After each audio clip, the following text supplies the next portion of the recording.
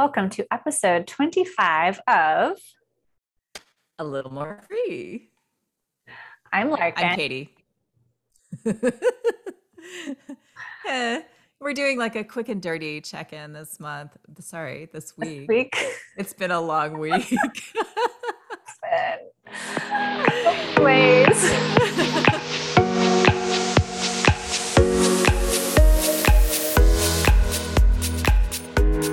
Was it really just a week ago that I was out there and I was like Yes. hanging out, had all the time in the world. I know. How did that happen? I don't know. You had the return of like tech football games, crowds of people, and the Labor Day holiday. And the Labor Day holiday. And Perfect. Thursday night we had our Sustain Floyd gathering around the Yes. campfire, which was amazing. Good. Yes. But But you had to drive all the way out for that. It's quite a drive. out and back. And it's just been interesting because ever since jumping on again more full time at Wine Lab, it's like, it's I enjoy it and it's fine. But it's like weekends are when I'm working the most, Uh-huh.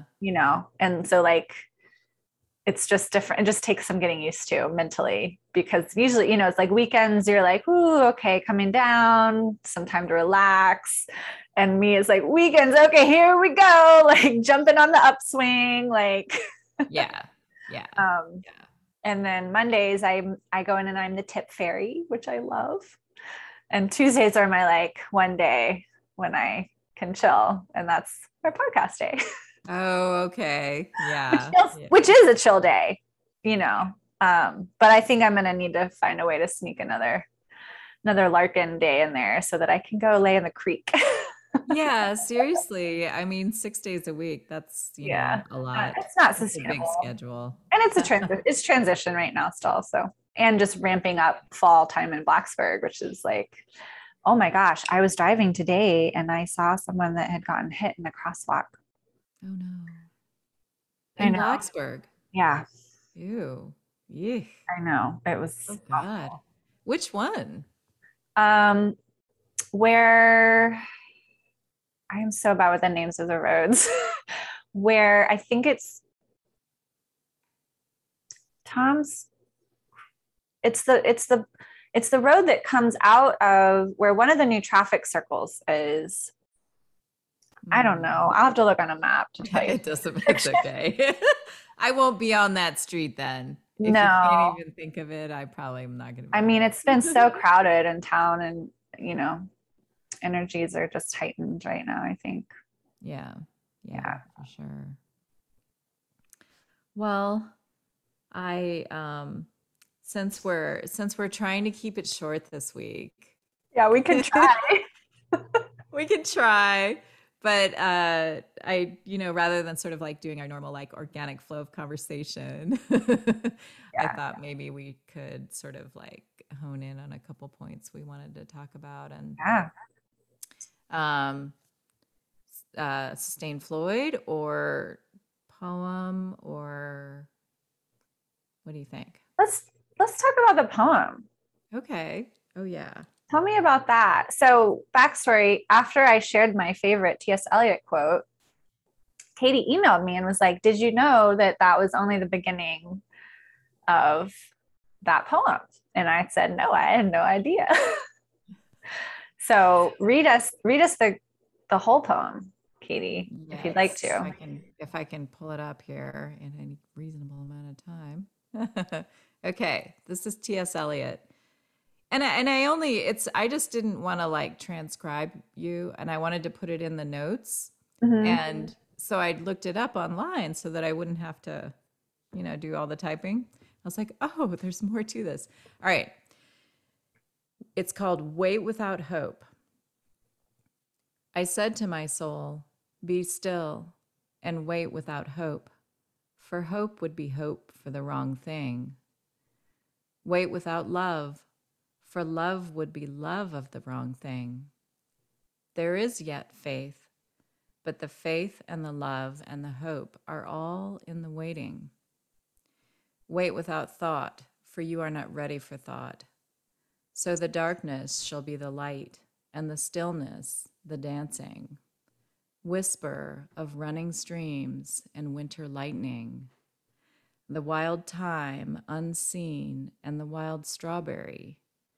The laughter in the garden, echoed ecstasy, not lost, but requiring, pointing to the agony of death and birth. Oh my God. I And mean, it's like, what are you oh talking about? my God. Oh my goddess. I mean, whoever took that excerpt and probably put it into that book that you were looking at, or Yeah, in my wherever life you were, coach training book. they took out the best part. I know. I know. Whoa. I mean, it gives you chills, Yeah. you know? And like T.S. Eliot, like, what? Who are you? I I want to know. get to know him better. Oh my goodness. Where I think that we're revealing our slight illiteracy with that, because I think people from at least last century, they'd be like, yeah, you know. Yeah. But anyway, Yes. clearly, Mm, he got it right in that poem, or got it good, or whatever. yeah. And isn't he the one also that says like something about going and coming back and but where you started? Oh no, that's someone else. I don't know. Oh yeah. And you find that you've come back to He where says exploration. that's Joseph Campbell. You Okay. go to find the world and you find that you know what? Let's find that. Oh, I'm here. so unprepared, everyone. I know. Hit pause. It's fine. Okay, so I think it is T.S. Eliot, what I was thinking of. And the quote is, "We shall not cease from exploration. And the end of all our exploring will be to arrive where we started and know the place for the first time." Oh gosh. That is the one. Yeah. Yep. I mean, I weirdly feel like that about just even being here, being home, you know, like, and, you know, because I guess I talked a little bit about leaving Blacksburg and the New River Valley multiple times because it was like, you know, not fulfilling. It was a place to run away from for a long Boring. time. It was, and you know, in high school, it was a site of torture. I mean, I was very like ready to get the F out of this place Yeah. in 1986. And like now it's like I feel like I don't know. I feel a little bit of what that is knowing it certainly in a new way. Yeah. I mean, I feel that way on crack right now. Yeah. To be honest. Right. And, you know, I had been so still on the fence about whether to go back to Maui, try to go for more permanent or not. And like life's just like, nope, Blacksburg's your spot now. Wow. For now, Yeah. you know, everything Yeah. changes. And there's some grief there that I haven't fully allowed myself to feel, but I'm happy, you know, what's here for me is so big right now that it's easy to release what I thought was, you know, would have been or might have been. Yeah. Yeah. I want you to read that last one again. Okay.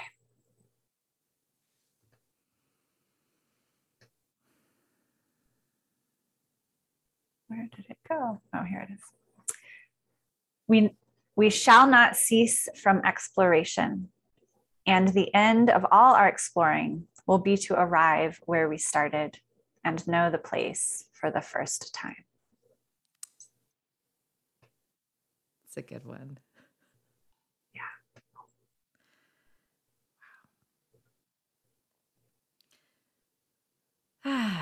It's so true. I mean, all my crazy travels and leaving and coming back and trying to, you know, both DC and Blacksburg, like Yeah. it's been a ride, man. Yeah, no doubt. Beautiful, magical, messy ass ride. And it continues. Yeah. But it's, you know, I feel this thing that I have been searching for so long. And that is, I feel at home in my heart. Finally Mm. found the home that Well, lives and in my own heart. isn't that what the poem is saying? That is what the poem is saying. Yeah. Yeah. I Get remember, at home in your heart so that you know you really know. yeah. Yeah. I remember it was after my one of my really bad breakups, my DC bad breakup. Then I was living, I had moved into a studio apartment, and it was when I was preparing to go to Bali for my advanced women's yoga and leadership training. And I was talking to my teacher. Maybe it was both of them, but I think it was just one of them. And I was sitting on my bed, and I don't know if I was crying or not, probably. But I was just like, that's all I want. Like, all I want is to find my home. All I want is to find my place. All I want, is to find my life that feels right and aligned in my person and all, but really it was less about, it was about external, but it was more about that feeling inside of being at home and not feeling scattered and pulled and like, I don't know what's right or what's going to happen. And, I'd just been like totally broken open after I thought I'd found like this person who was going to be there, who was going to be my home. And my teacher, I think, said something to the effect of like, well, it sounds like you're searching for the home inside your heart. And I was like, oh shit. That is, yes, like that it was the nail on the head. Like that, yeah, that was accurate. And so that was in 2014, the end of 2014. Yeah. And I feel lucky. I mean, transformation, yes, takes time, but I think because I've been so in it and so in the shit a lot of the time, like mine has been pretty accelerated, versus folks that aren't willing to be in it and uncomfortable and like push those internal edges and really like you were saying, you're a mystic. Like we are both mystic seekers. Like we are driven. It was probably, we were born that way. Oh yeah. I really think it was. Yeah. Some people are born that way. Yeah. And some people don't have, that's not part of their value system, and that's fine. I feel like it's like in my, they talk about people who are like, they just have a kind of sensitivity or an inclination, you would call it a creative or an intuitive kind of like just personality style. And we're, like on the Myers-Briggs, the INFP, that it's like a really small percentage of the population, but we're here. Yeah. Yeah. And we have needs. Yeah. And depending on what kind of like what we're surrounded by, fulfilling those needs can be a sort of an arduous process. Right. Taking you in, on all of these like difficult, tricky paths. If you don't have a lot of support and role models and mentoring and stuff like that. And, and I think it's a way of life or a way of being that this culture doesn't really understand that well. And, but takes you on heroine's journey after heroine's journey. Yeah. Heroine's journey. Yeah. I just feel really lucky to be on this path. And I know a huge part of that is because I've now arrived somewhere. Yeah. Yeah. Oh gosh. Yes. And I mean, so I have been sort of telling your story a little bit to some of my friends who are really into this stuff, because it's like, I feel like it's also part of the times, And the sense that, in the midst of all of the really difficult struggle kind of stuff that's going on, and, that a lot of people are really on high alert about or ignoring or whatever, but, all this sort of round two with the vaccine and the virus, and, California's in major culture wars, and, it's just ugly. And then the stuff with Afghanistan and on and on and on, right? Weather stuff. Weather stuff. Oh my gosh. Yes. Yeah. The climate on a lot of fronts. In the midst of all that, there is this other thread. And so it's sort of like heartening, that people are starting to sort of find, sort of wake up to something in themselves in a way that, I think is not just unique to like the one person or the two people, or in this case, I have a small collection of people that I'm following who seem to be on this. And so like the way that it seems to me with you is like, I have this image of like, we each are a unique piece of the puzzle. And no one else can fill the place that you fill. If you don't bring it, no one else will. Like, that's like the gift of your uniqueness. But that like a lot of the times we sort of like, we don't know ourselves. Right. And so like, the puzzle pieces are all kind of like chaotic and spinning around. And then one thing locks into place, and it's just there in the pattern. And I feel like that happened with you. Yeah. And, it doesn't mean that you're done learning and you're done growing or done expressing. I mean, that's like ongoing, right? Yes.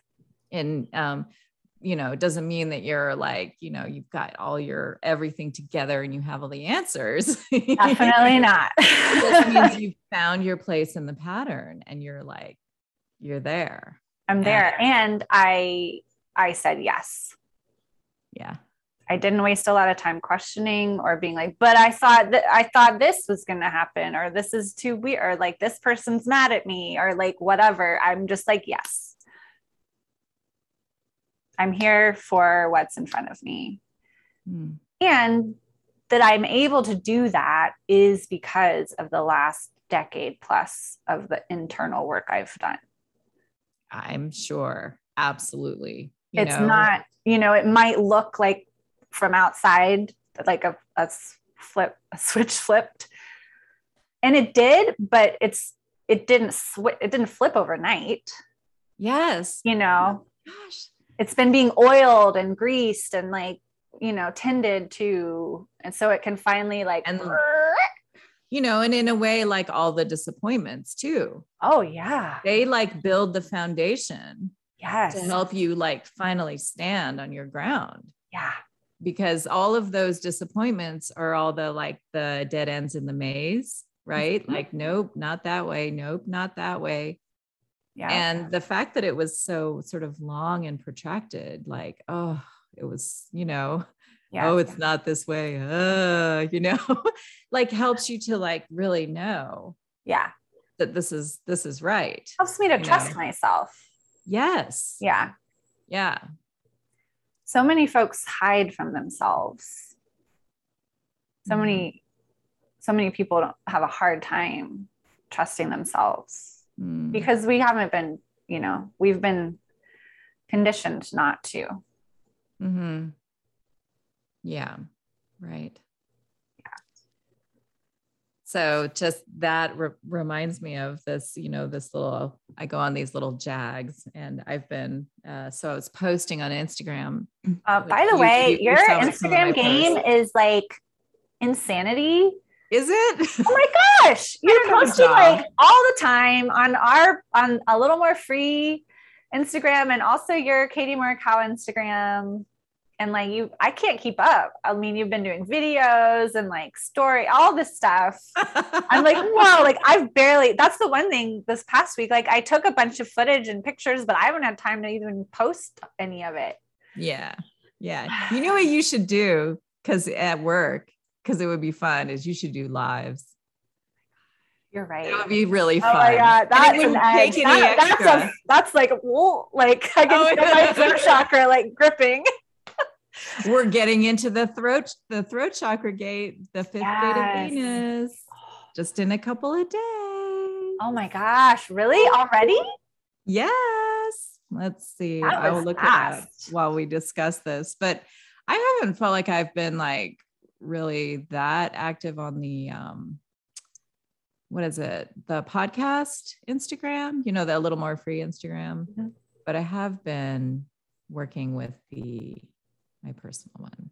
Yeah. It's like, I don't know.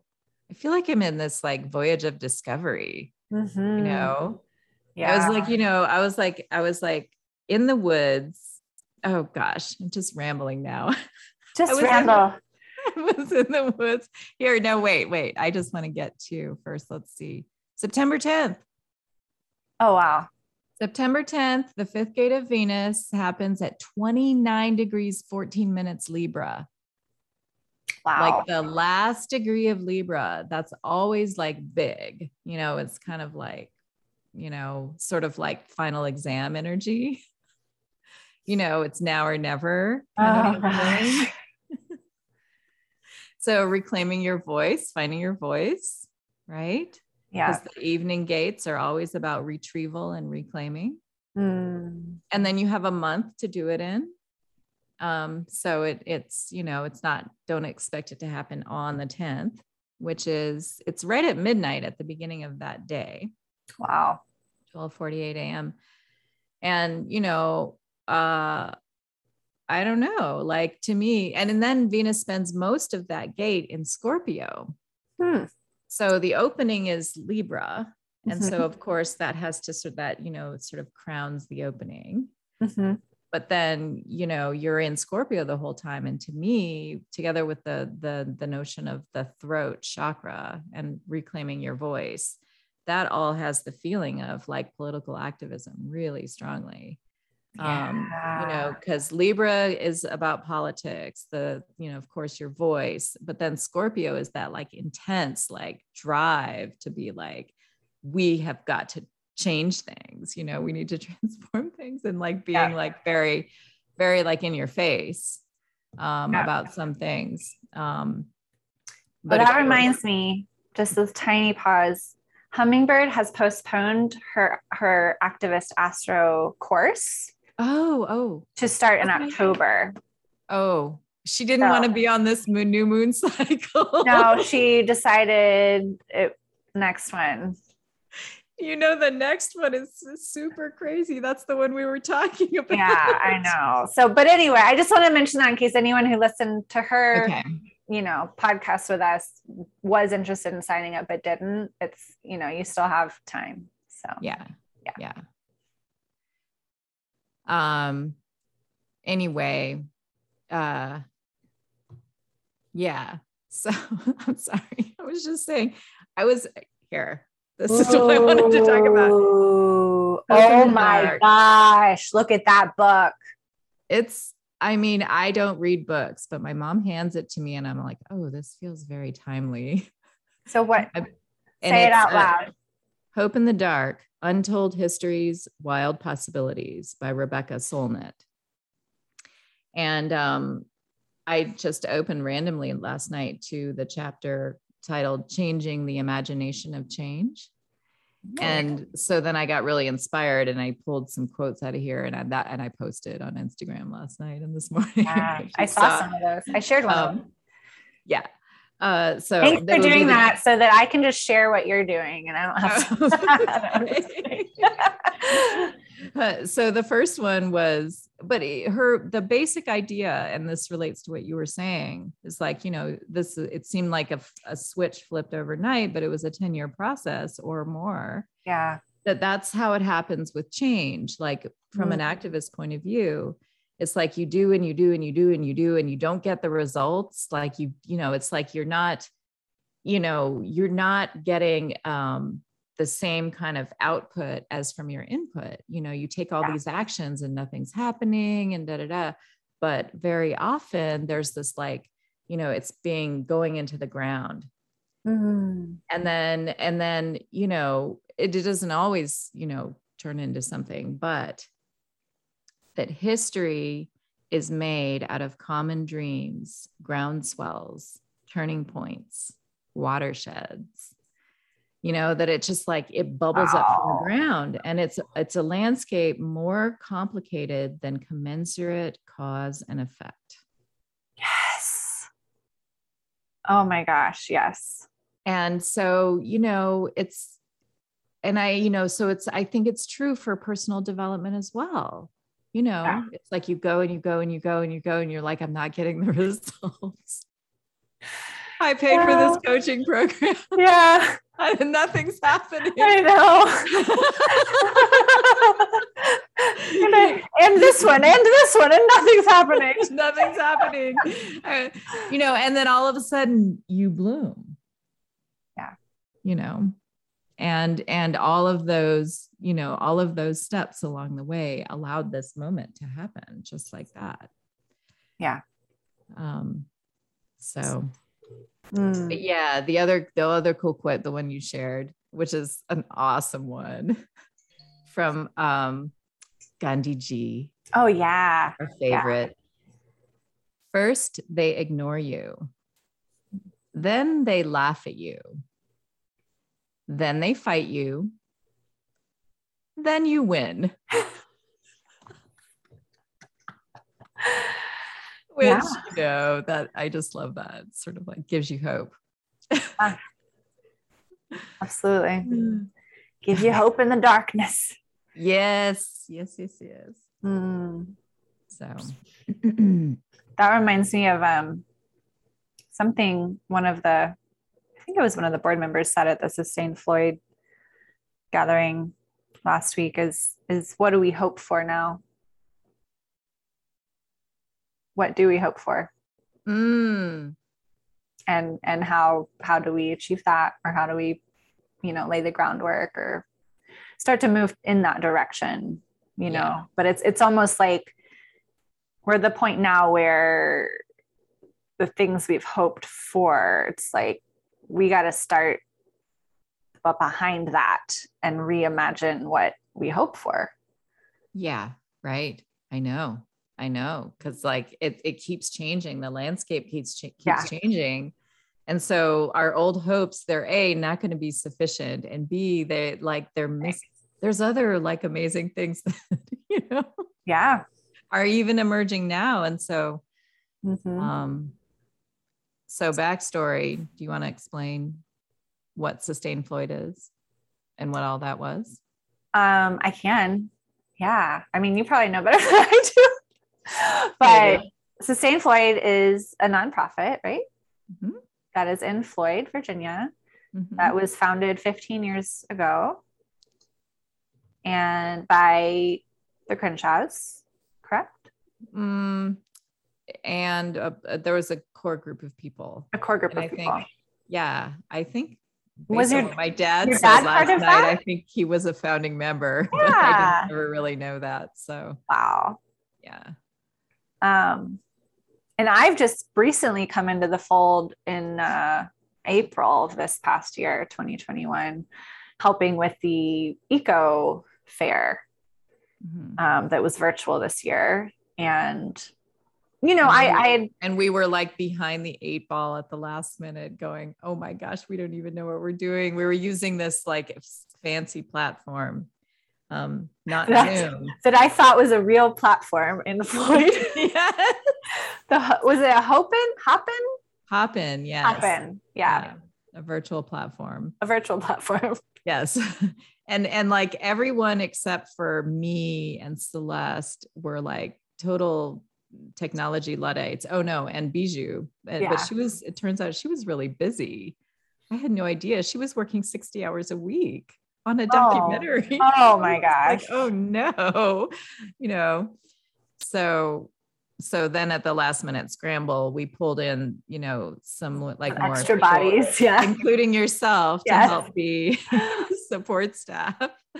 So anyway, carry on. And I was busy too, but something in me was like, yes, like this is important to me, like in my my like non-activism, but wanting to be an activist, like environmental activism has always been right up there at the top of the list. So, Yeah. And being local, local-ish to Blacksburg. And so just like, yes, okay, I will help you. I don't know what's to do or what's going on, but I will show up basically.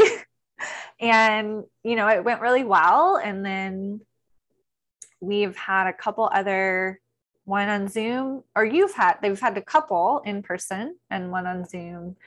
Just one follow-up. We had one follow-up gathering for the people, the staff, right? The Blue Ridge Eco Fair staff, and it had to wait until the end of July because people were traveling and stuff. Right. Because the Eco Fair was like April 30th or something, mm-hmm. and you couldn't come to that, right? But it was amazing. There were all these amazing ideas being talked about. There's a really gifted group of people, very diverse group of people that kind of came to the fire. Yeah. And so then we did a repeat. Yeah. Last Thursday, which you were able to come to. Yes. And it was incredible. I mean, just to hear everybody's story and where they're coming from and what they've done and what they're passionate about and where their interests lie. I mean, it does give me hope. Yeah. And I just started, I kind of, I don't regret, but I didn't start at the beginning, but there was something that Woody said that was pretty early in the discussion that made me like grab my notebook and my pen. And I was like, okay, I need to write some of this stuff down. Good. And so I was able to capture a lot of it and, pull, the quotes that like impacted my heart, like jot those down. And, so I'm glad I did that. So I spent this morning typing those up and sharing them. But yeah, and just this, the space that we were in together, like outside around a campfire, under the trees, like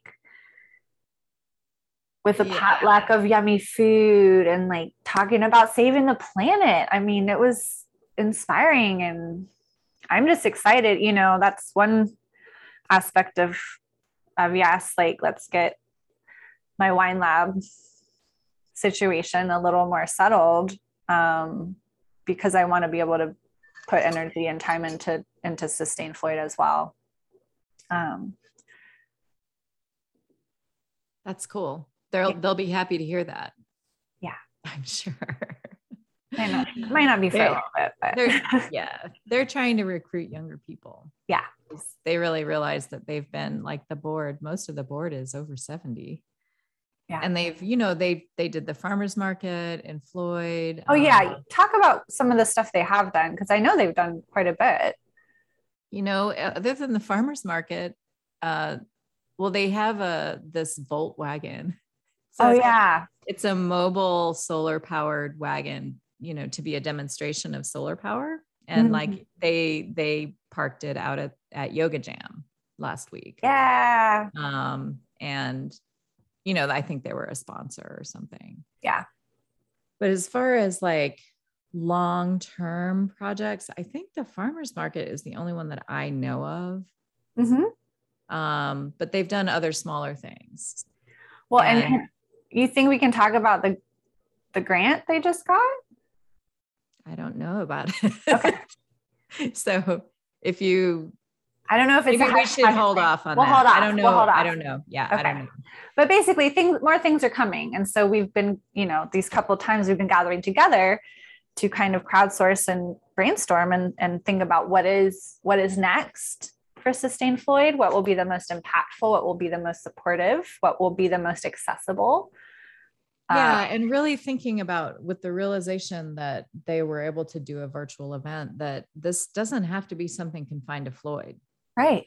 And that there's this thing about, the power of the conversation and like, being in conversation with other groups of people, maybe who have no vested stake in Floyd, that's not what it's about, but, sharing ideas, and getting inspiration and getting, okay, we're not alone in this. Yes. And stuff that, I think that sounds like it's evolving as more of a central focus for the organization, whereas before it was more focused on, local infrastructure kind of projects and nurturing, like, the local food movement and obviously with the farmers market and stuff, but that, like, we're something is shifting, the times are shifting, and we're needing to kind of, like, I don't know, be both global and local.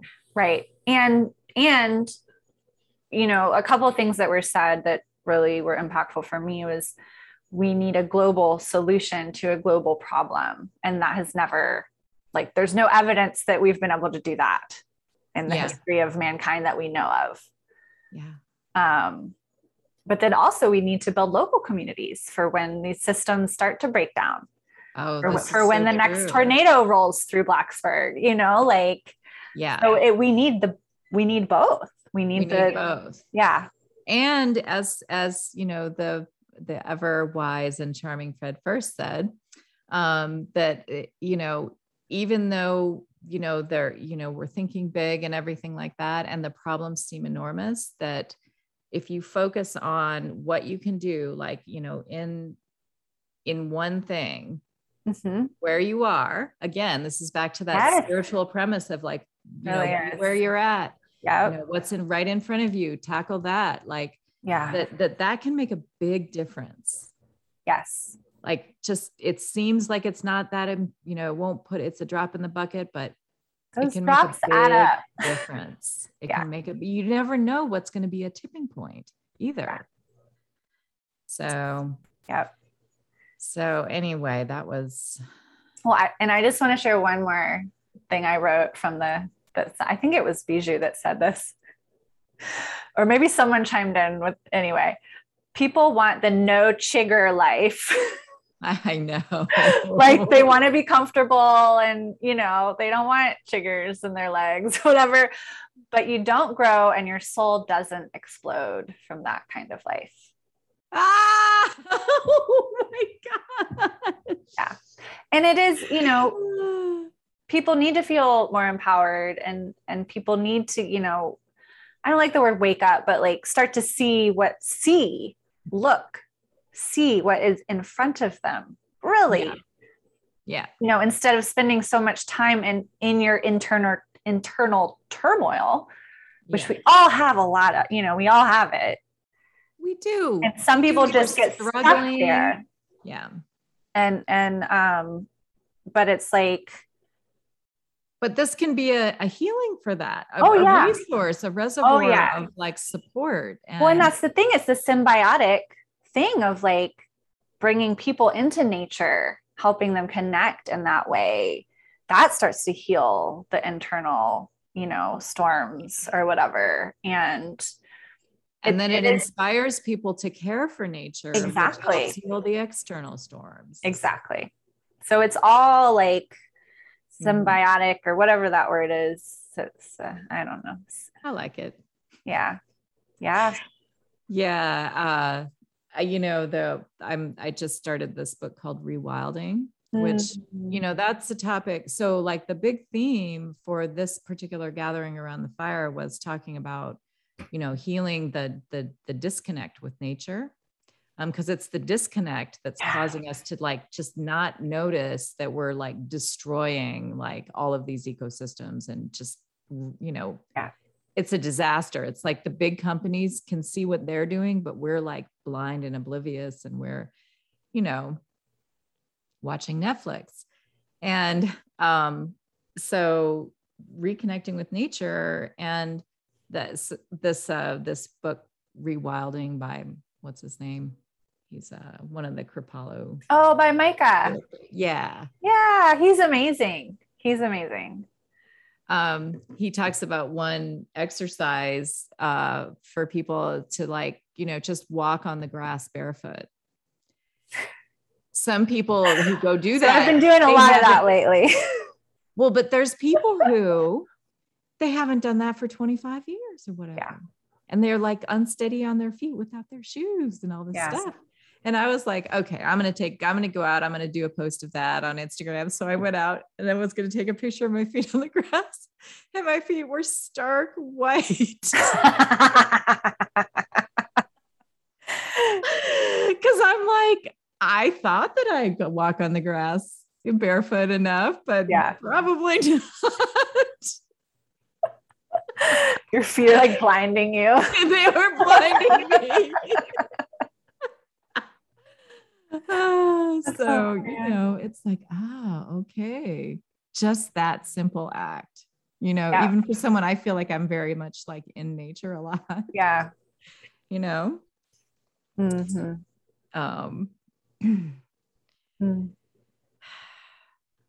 really neat. So where that led was this whole like rethinking the problem of these, you know, invasive vines that we've got growing everywhere. Yeah. The Asian bittersweet vine, I think it's worse than kudzu. And the vines, because the vines are so strong, I mean, that when they're alive, they are the strength of wire. Like you cannot break them. Wow. Those will be good to make stuff out of. Well, once they dry, they dissolve. They're not good that way. Only when they're alive. And they have a growth habit that's corkscrew.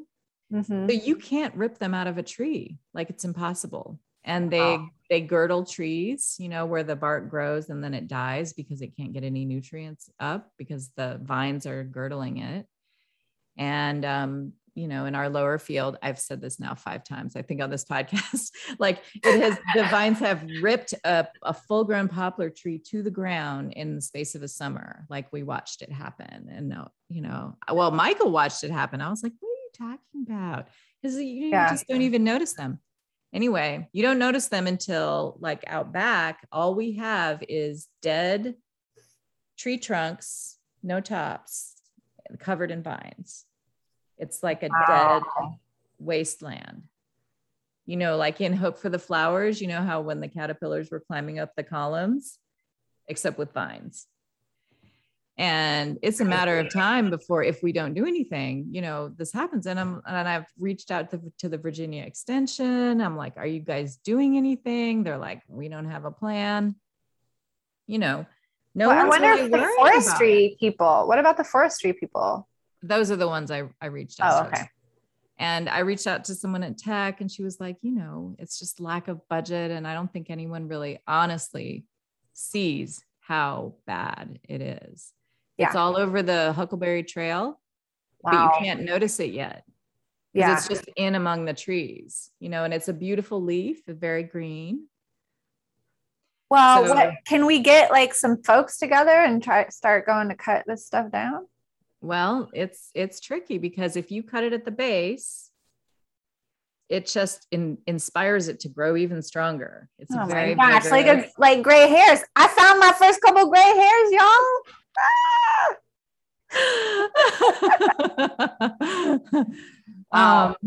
And when they get really big, you know, they're like bigger than my finger. They can get to be like that wide, just massive growing up. Wow. The best solution, you have to pull them out by the roots, which when they're small, it's not hard, but they're very pervasive. They're everywhere. So like if you cut them at the near the soil and then paint this like gnarly herbicide on the cut trunk, you can then kill them. But the kind of herbicide that works is the kind that does not break down in the soil.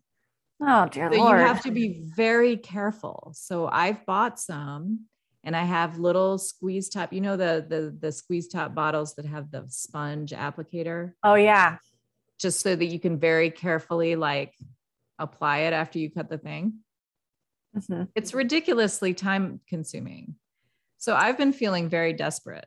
And I brought that up at the fire as, you know, and so we had that discussion about invasive species. And, you know, of course, Jason, devil's advocate, is like, you know, advocating, you know, like changing our thinking about like, well, what is an undesirable species? You know, like it's only undesirable because it's changing your because it's the killing balance. all the trees. Yeah. That was where I was like, I draw the line there. Yeah. Yeah. I mean, it's one thing to apparently grass is an invasive species that's not native. Although, is that true? They had the prairies. They had the Great Prairies. Grass? Yeah. Whatever. I don't know. I heard a lot of stuff said that maybe is not true. But anyway. We need some fact checkers for our podcast. I know. Anyone want to do it? No. But the last idea that he actually happened to throw out was one that actually had come to me in a meditation like a month ago when I went into a meditation and I just asked, like, the nature of this place, like, yeah, what are you saying with these vines? Like, what do you want us to do? Like, and the image I got, or the really strong message was like, I want you in the forest more. I want you, like in the forest, making it beautiful. And at the time, I didn't know even what to do with that. I was like, I don't have time for that. We have 9 acres. Like, what do you think I'm going to do? Like, Yeah.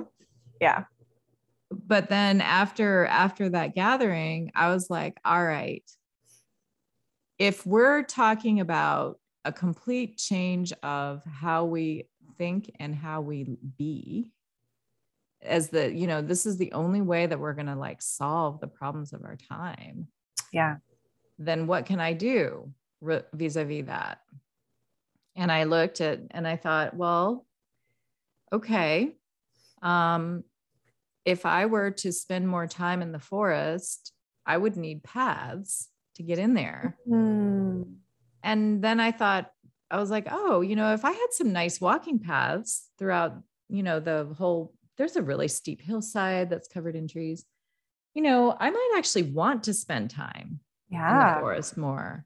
And then maybe I would just be there more. That would be my leisure time. Maybe I would go for walks there instead of on the road. Yeah. And I would, be motivated to tend and take care of the forest because the rest of the comment that Jason made was that,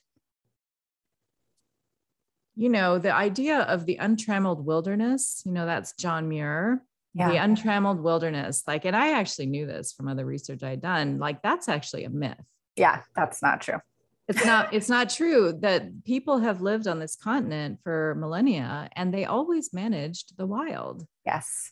And if they weren't doing like really, controlled burns of the underbrush so that it was easier to hunt and travel, there were other ways that people have managed the wild. Yeah. And so I thought, all right, we can do this maybe. And then I remembered also that experience of working down in North Carolina and building the camping platform.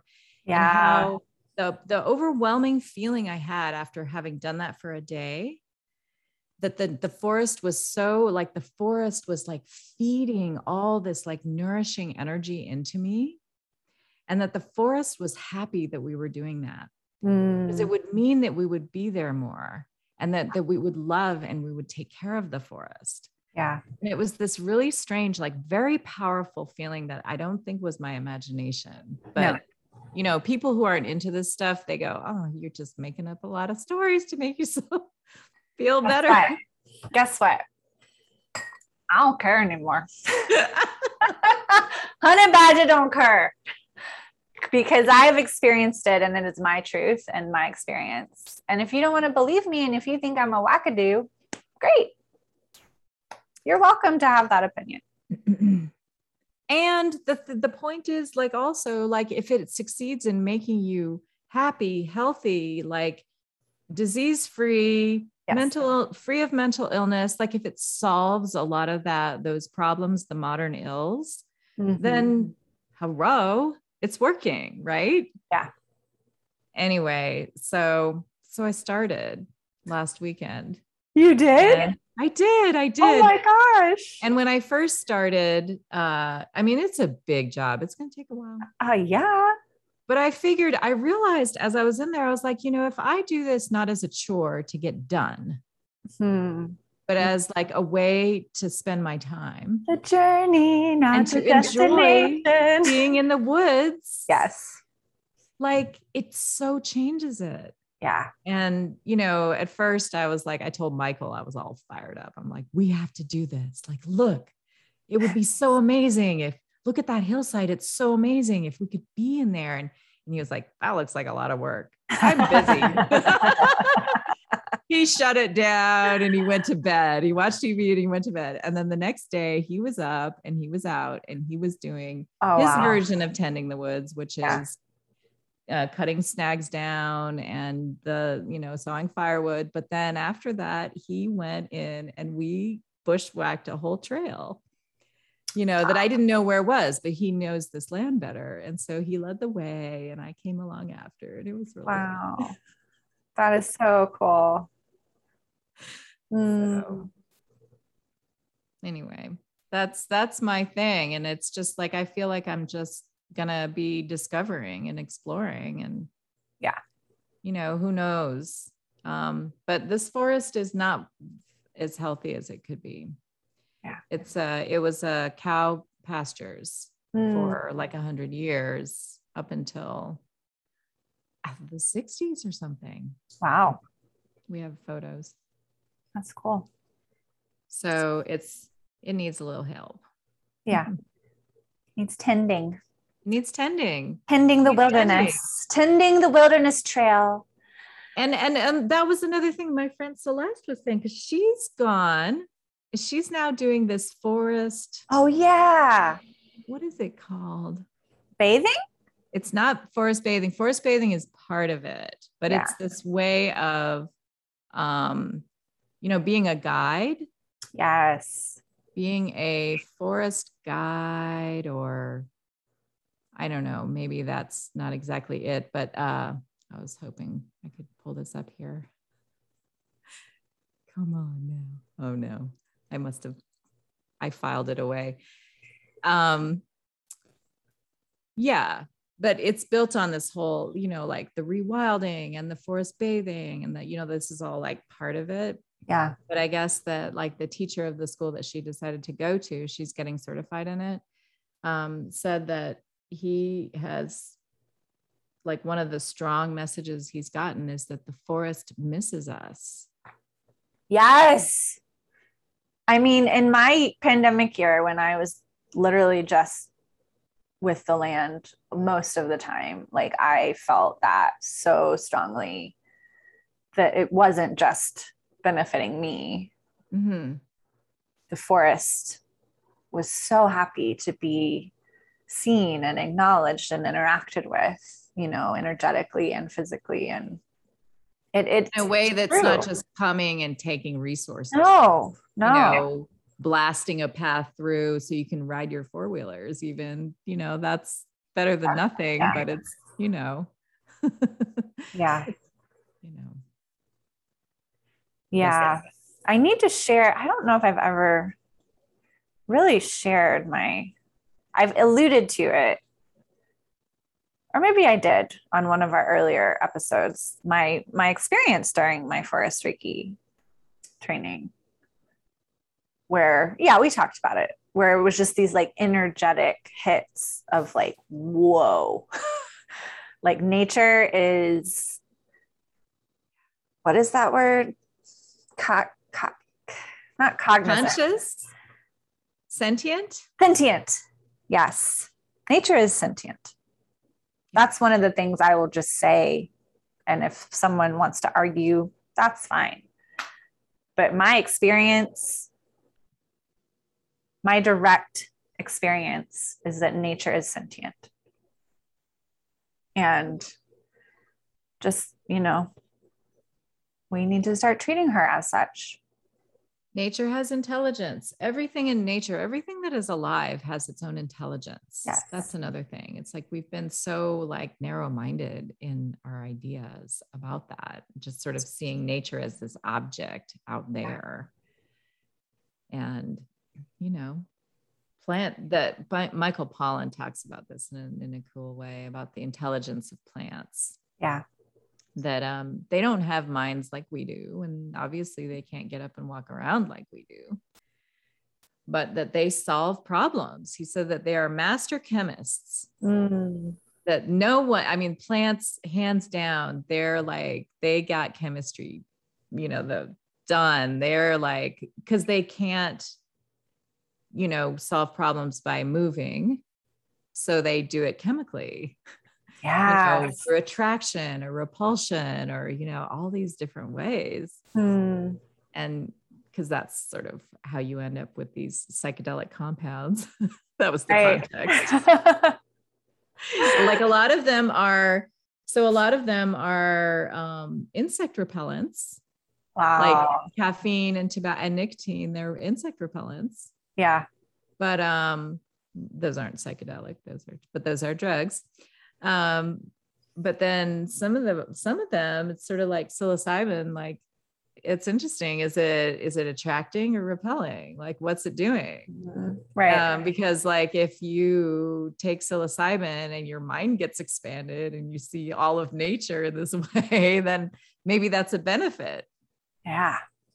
You know, it certainly causes you to like harvest the mushrooms and carry them around, and the spores drop around, and then they, you know, they get spread, which is the goal. Yeah. Well, we had a pretty good long one here, longer than short. Medium. Moderation. What do you know? That elusive old thing. Yeah. Do you have anything else? Anything from the fire? Well, one thing that Woody said that was really impactful was, we're going to have to go through this. We just are. It's happening.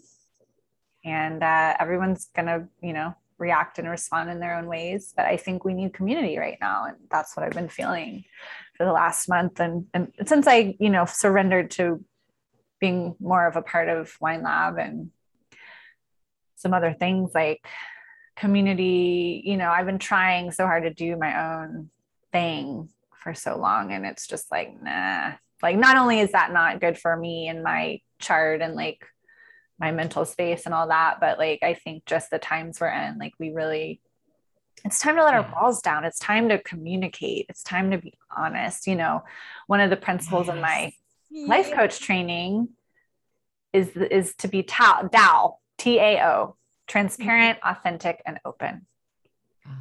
And that's not going to be easy. It's going to be uncomfortable. People are going to have feelings. When someone transforms into a different version of themselves, even if it's a more aligned, awake, authentic, happier version, the people that knew you before are going to struggle with that. That's been happening for me. It's not been pleasant. Oh, has it really? Yeah. But you know, I've because of the work I've done, I've been trying and able to hold space for it all. There's room for it all. There really is. There has to be at this point. Yes. Oh my God, I had a dream. You're reminding me of a dream. Tell the dream. I want to say one more thing. The thing that Woody said that made me pick up my notebook, and I don't think I even got the whole sentence, but he said, you know, we need to stop complaining. We need to gather our strength and expand our minds and expand our hearts, because we're going to have to go through this, and we're going to have to go through it together. And all of this, that's the world right now, not going to work. Yep. You know, it needs to be, we need to find a way to do this with ourselves, internally, you know, internally, but then also with with one another and within our communities. Yeah. Yeah. Yeah. Yeah. And the false faces, the masks, they're not, it is the time for those is over. It is done. And they're painful. They are. They're painful and they're a pain in the ass. But as you say, like the friction as you sort of remove the masks, that I think explains Oof. why people haven't done it more often. Hard one. Yeah. Yeah. Mm-hmm. But what is under there is absolutely beautiful and a good. And you just have to like hold on to that and believe in that. Yeah. You know, even when people are like reacting to you and stuff. Yeah. Yeah. You want to tell us about your dream? I just want to see if I can remember this one line that a dream character said to me. He said to me, oh, pause it. I couldn't remember it, but it's fine. It'll come along. So I want to close today with sharing that tragedy of tragedies. Yesterday was the Virgo new moon, and it was the first time this year I did not put an email out. And I feel okay with that.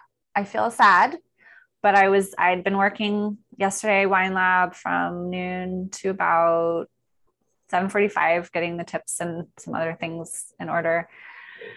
And I was like, okay, now it's time to do my other work. And so I went outside and I sat in our little lounge area and got out my computer, and like the sun had just gone down, and just like, okay, do I really have the capacity to do this right now? And I was like, I don't. And that's okay. And that maybe it's time to surrender these emails. Mm-hmm. Because they've not felt totally aligned for a while, you know. They were felt like part of a strategy that yes, let go of. Yes, they were like something I needed to do something and have my list and put stuff out, you know. And now I'm like, I don't build your coaching practice, right? And I've gotten great feedback from them. I enjoy like serving those that open and read them in that way, but there's just bigger stuff happening right now than like, this is the moon, this is the element, here's how you can connect with it, like, you know, I don't know. And so many other folks do those types of things, you know. I mean, I have 4 emails in my inbox about the new moon. So I was sitting out there and I was listening to this Trevor Hall song that's incredible. And I look up at the sky and I see a little bright dot. And I was like, is that Venus? Is she watching me right now? So I get out my app, my Sky app, and sure enough, it was her. Wow. And great. I felt like she was like, yeah, it's time to just surrender these. Like, you've got bigger things going on right now. And that's okay. And you know, you don't need to write something announcing that you're not going to do them anymore or whatever. It's just like time to move go with the flow, follow the flow. But what I did put out yesterday were my archetype cards. So these archetype cards are really incredible. I got them during the pandemic sometime. And so I picked, when I made my moon cycle mandala at the beginning of 2021, I picked cards for each of the moon cycles for the entire year. Oh, yeah. Okay. Holy shit. Yeah. So the card and some of them, and I was like, okay, all of this happened so fast in January, and I was trying to get it out by the Capricorn new moon. And I didn't know anything. I was just kind of like following my intuition and stuff. But I was like, I will pick cards for all of them because then I can put them on Instagram and like that would provide inspiration and blah, blah, blah. And so some of them have been like, I'm not really sure what this is about, but most of them have been like pretty like, oh, wow, Hmm. and I got the inspiration because Kim Krantz, who is the designer of these cards, she does a year ahead spread in January. So I did Hmm. a year ahead spread for me personally, with all my different decks, but then I did this for the moon cycles. And so I'll just share.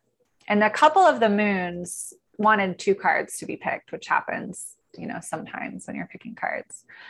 So the 2 cards I picked for the Virgo new moon were Apocalypsis and the Nectar.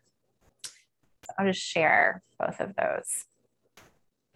Apocalypsis indicates a particularly painful time, one that unfolds when 2 disparate dynamics occur simultaneously, pulling the psyche in seemingly opposite directions. The first is a lifting of the veil. This means that truths that have been kept in the dark are revealed, seen, and unearthed. No matter how relieving it is to witness them come into the light, an element of despair and grief follows.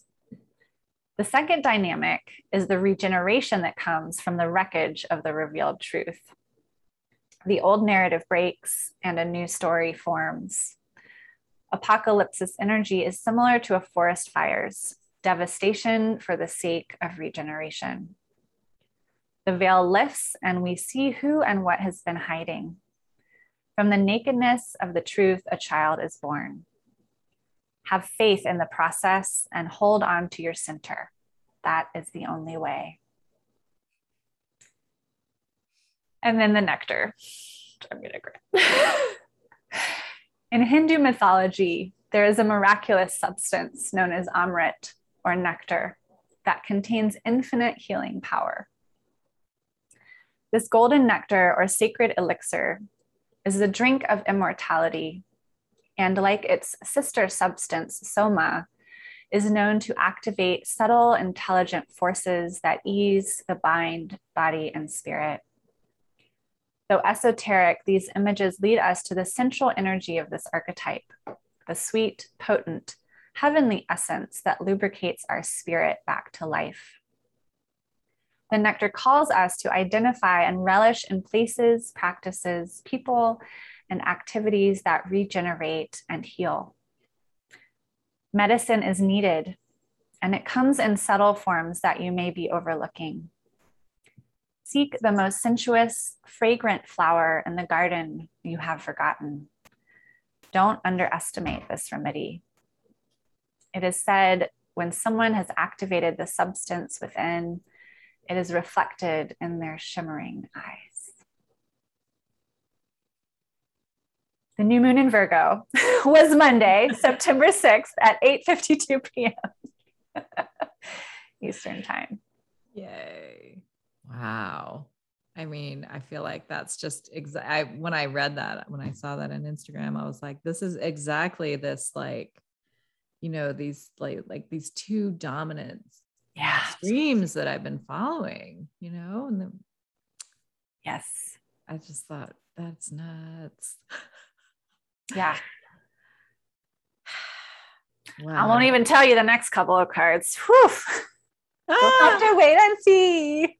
Well, it's all happening around this. Like, so just, for a little bit of a forecast note for people. Yeah. Coming up on October, let's see. October. So the new moon is when? Do you have that date? The October new moon? Like the 7th, I think. I don't have it right now. It's around there. Yeah. Maybe 8. Well, the 9th is the Venus gate, and it's in the evening sky. So the new moon has to be before that. Okay. Okay. The 8th, on the 8th, Mars aligns exactly conjunct the sun in Libra at 15 degrees Libra. A day and a half later, and that happens like at midnight almost on the 8th, the beginning of the 8th. A day and a half later on the 9th, in the afternoon, is the exact alignment. Venus conjuncts the moon, the crescent moon, for the 6th gate. activation. This is not the next one coming up, but the one next month. And so the new moon that's right before that, the 6th of October, is the 6th. Okay. 7 a.m., 7:05 a.m. October Okay. 6th. And that's in Libra. Mm-hmm. And the crazy stuff that's happening around all of these alignments. I don't know about the new moon alignment. I haven't looked at that one, like with that chart, but the Mars exactly conjunct the sun will have Mercury very close to it, Mercury retrograde, within 3 degrees at the exact alignment moment. Mercury retrograde being the alchemical Mercury. And then by the time Venus goes into the 6th gate, that is going to happen. Venus conjunct the moon will be exactly -1 minute on the south node of the moon.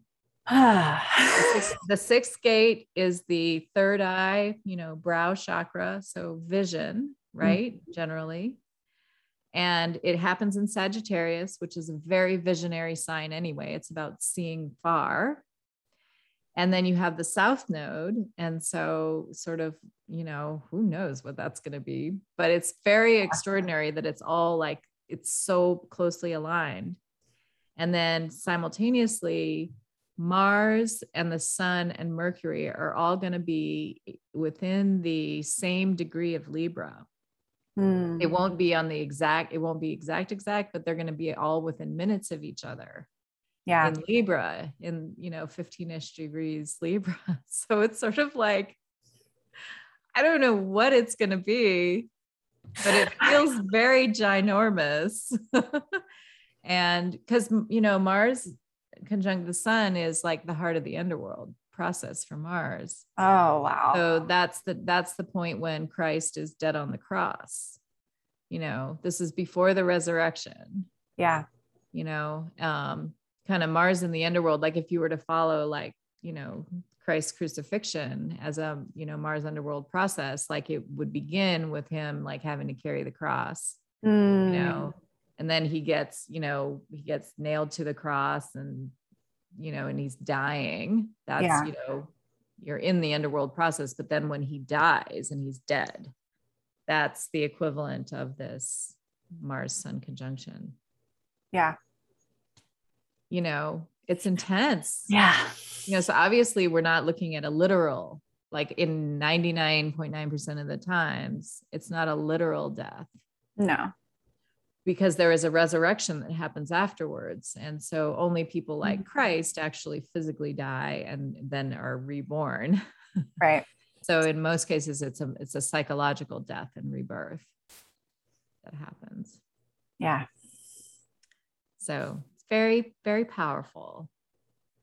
Hold on to your butts. Yes. And I mean, like you'd think that people must be wondering, like, if they're not used to like underworld processes, why are they so happy talking about this? I mean, sometimes it can be like grisly and awful, but it also can be like so passionate and intense and cathartic, and like the way that it happens for you isn't always even necessarily going to be painful. Right. Like underworld, just activating. It's activating. It's incorporating the shadow, It's bringing soul retrieval. Yes. Lost parts of your life force, and vitality, and yourself. And, it has to happen in a way that, engages you completely. And so it's usually a surprise. So that you're not holding back anywhere. Right. You're in it, as Woody said. Yes. Yeah. Gonna have to go through it. Yeah. And that is why, we need each other. We need each other. And this October window may be a preparation for that. Like there may be, I think that there are going to be people who are going to be activated around this window. Like there's going to be a whole like a whole group of people. Yes. Activated around this window. Mars is not just men. It couldn't be men. But we all have our own inner hero. We all have our own Animus. Sorry. Yes. Mm. All righty. Whew. Time to go drink some water and walk barefoot. So you had pulled a card for that next new moon, which is going to be the new moon of all this, the day before all this stuff happens. So that was the context of this ramble digression. Yep. I don't know. Do you want to know what it is? Should we? I don't know. We might need to. Yeah. I think we might need to. Okay. Here's a preview for all of you who don't listen to the podcast. No, for all of you who do. So the next 2 moons, the full moon in Pisces is next, correct? Mm-hmm. That is on the 20th. Yeah. September. Conjunct Neptune. The card I picked for that is the Threshold. And the card I picked for the Libra new moon is the Warrior. Amazing. Yeah. Amazing. Okay. Mm-hmm. All right. Here we go. You heard it here. You heard it here first on A Little More Free, the podcast. Did we get our donate button up yet, Katie? No. Come on. Abundance flowing All right, in. I'll do it today. We need a place. We need a vessel. Tomorrow. Oh Lord. Yeah. All right. All I good. knew I was forgetting something. All good. We have time. Yeah. All right. Thank you, everyone, for listening, watching, showing up. We believe in you. The world needs your light. As you are, who you really are. Yes. All right, y'all. Be good to yourselves. Get outside. Walk barefoot in the grass. Yeah. That is my prescription. That is our prescription.